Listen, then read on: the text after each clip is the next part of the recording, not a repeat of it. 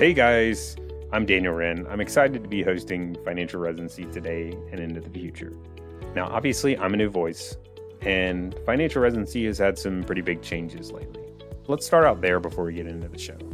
Now, I know Ryan shared the lowdown last episode or a few episodes back and talked about his plans for handing off the baton and made some introductions to myself and some others that will be helping out going forward. So hopefully you were able to check that out already. But if you hadn't, definitely make sure to do that and check it out. But in short, I'll be taking over the personal finance shows going forward. And so I'm super excited for that opportunity to talk with you and really help pick up where Ryan left off. Now, since I'm new, I wanted to clarify my plans and tell you just a quick bit about myself. Now, I know this is financial residency, obviously.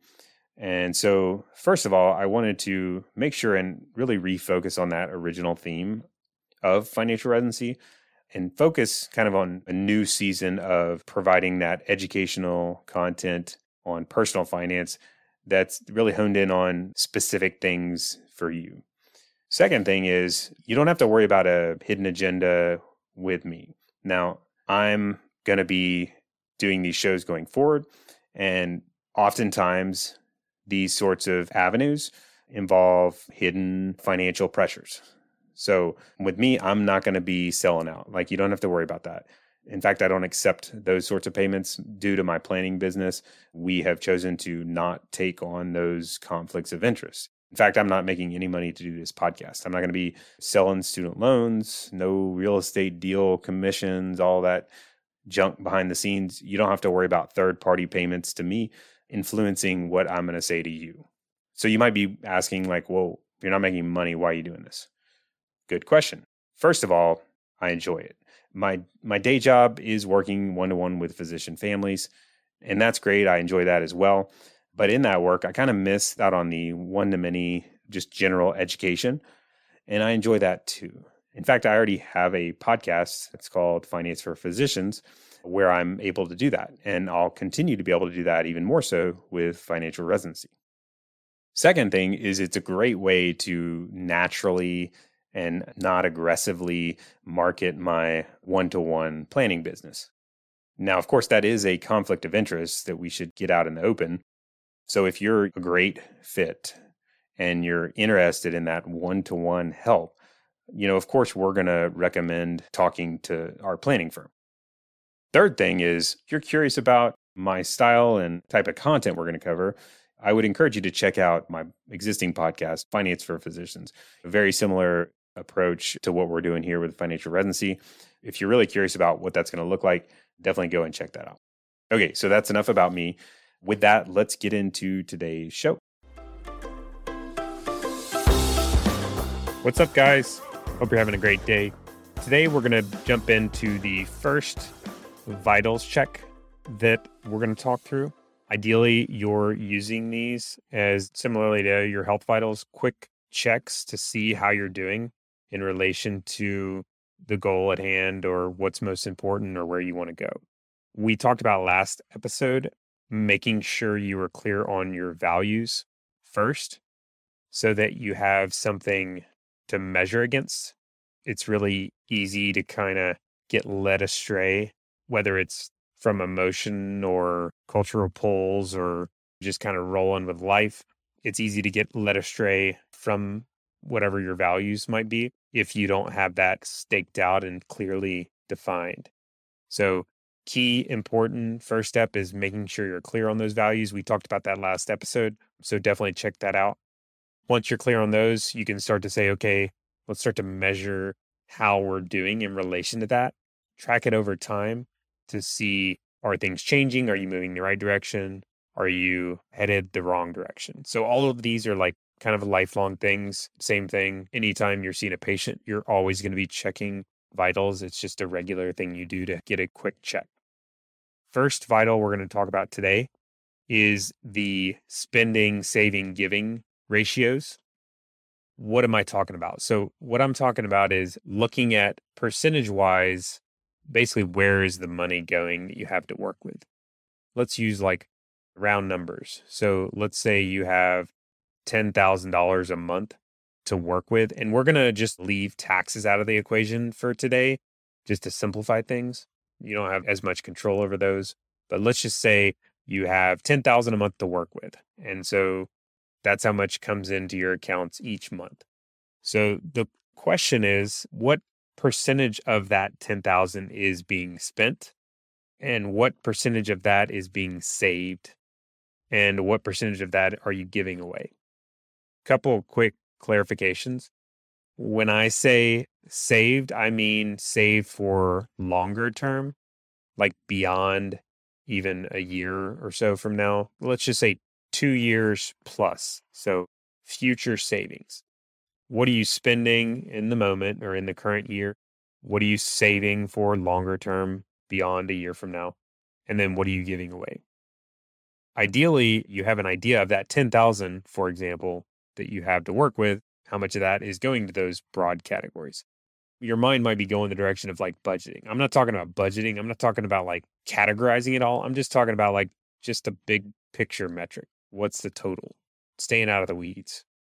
So maybe your number, let's just say it's 70% gets spent of the 10,000. So 7,000 a month you're spending, 20% is saved, and 10% is given. So like there's your 10,000 a month. But the question is like, what are your percentages? What's interesting, so I mentioned budgets. So this is totally different than budgeting. This is looking at like actual spending, not like budgeted spending.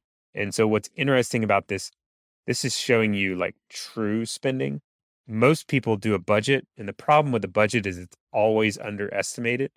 I mean, maybe 1 out of 100 people is going to actually be accurate with a budget, but like 99% of people are very much underestimating when they budget. So this gives you a real world, like actual total spending idea of how much in total is being spent, which is much more realistic. So I'm sure you're thinking, okay, well, how much should I be doing, or how do I even know what I'm spending, or how much I'm saving or giving? So I think let's start with the easier ones. Saving is probably easier to figure out. It's for sure going to be easy to figure out what you're putting in your work retirement plans. And so let's say you're putting 20,000 a year into your 401k and you make 100,000. That's 20%. And then maybe you put another 10,000 into another investment account. So there's 30,000 total. So that's 30% if you're making 100. So saving for those kinds of plans is a little easier to figure out. Now, saving in savings accounts is a little harder to figure out. I think an easy way to do that is just to look at your trends in how much your savings account balance is going up. So a quick, easy way to do it is to say, okay, look at your savings account balances today, and then look at them from a year ago. If they're the same, when you net all of it out, so if your total cash accounts is 10,000 today, and if you look at the balances a year ago and it's 10,000 a year ago, basically you're not saving anything outside of work retirement plans or whatever investments you have set up. So on the other hand, if that balance has increased by, say it was 10,000 a year ago and it's 20,000 today, that's a really good indicator that you're saving an extra 10,000 a year in cash above and beyond those, automatic investment plans. So that's an easy way to identify what is being saved. Giving is also typically pretty straightforward. That's just a matter of keeping track of where you give, especially when you give charitably, because you're going to need to report that on taxes a lot of times. Now, if you just give kind of like cash or give randomly, it might be a little harder, but really all you have to do is just kind of keep track of what that is. So most people, in my experience, do that. And so spending is always the hardest one. And a lot of people start with spending first, and they try to figure out spending and then go to the other categories. What I would say to do is figure out saving and giving, and then assume you spend the rest of it, because you would have to. So if you can figure out savings and you can figure out giving, and then what your take-home pay is, then all you got to do is back into what was spent. So there's your numbers right there. Ideally, you start with saying, okay, where are you today? So your current vitals for spending, saving, giving, what are those percentages for you today? Then you got to say, okay, what are we measuring against? So like, let's say you're spending 70%, saving 20%, giving 10%. Is that good? I have no idea. It depends on what you're working toward. So that's where you revert back to what those values we talked about, what's most important. You do a values check. So maybe your goals and values are to give charitably, and maybe 10% is your goal. Maybe it's to give as much as you can. Maybe your savings goal is to be on track for being able to be financially independent by age 60 or whatever that looks like. Ideally, you are able to calculate how much that's going to take savings wise. So this is probably a good part of the conversation to take a time out, talk a little bit more about strategy here. So I'm talking big picture today. A lot of this stuff you can easily get into the weeds. There are a lot of more detailed calculations that go into all this stuff. So when I start to say something like retirement, making sure you're saving for retirement and coming up with the percentage you need to save for that, that in itself is like a big old topic. And you can spend weeks and months and years on it. And so for the sake of today, we're just talking big picture. I'll circle back to that towards the end of this series when we talk about like actually executing on this. Ideally, either you're doing that yourself, you're in a position to be able to calculate these things yourself and you have a good process for that, or you're working with someone like us, like we're financial planners. That's kind of what we do. So ideally, you are working with someone like us, or you're doing it yourself and you have a good process so that you can quickly calculate what those numbers need to be for you to be on track with those values. Just wanted to kind of take a time out and make sure and clarify that first. I'm going to stick to big picture.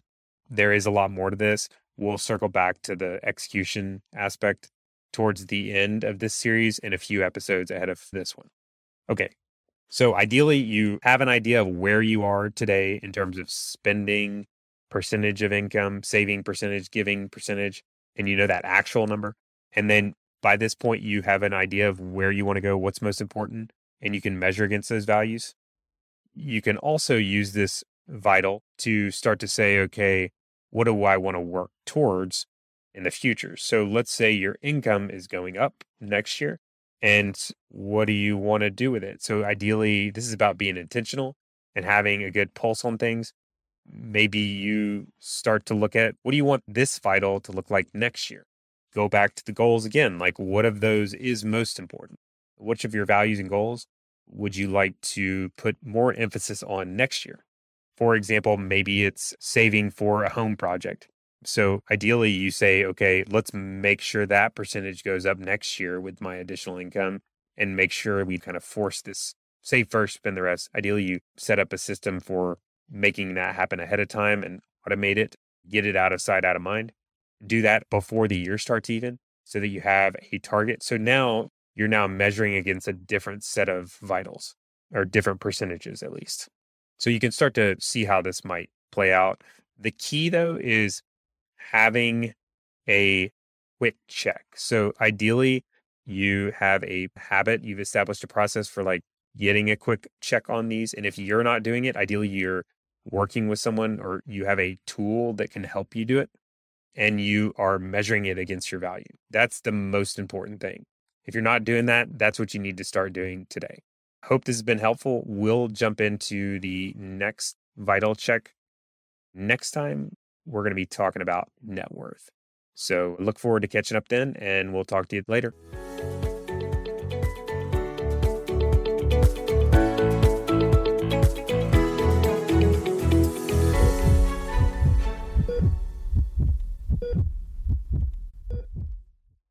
Please know that anything I've said today in this podcast should not be considered advice. It is completely for educational and entertainment purposes only. It would be best to view me as just another guy talking about money on the internet. For advice, please consult your advisors. If you don't happen to have a financial advisor already, I happen to know a firm that's absolutely fantastic. It's actually the firm I started and currently run now, Wren Financial Planning. And we would love to get to know you better and see if we might be able to help. Feel free to reach out anytime to schedule an introductory meeting. You can find more info about us at www.renfinancial.com.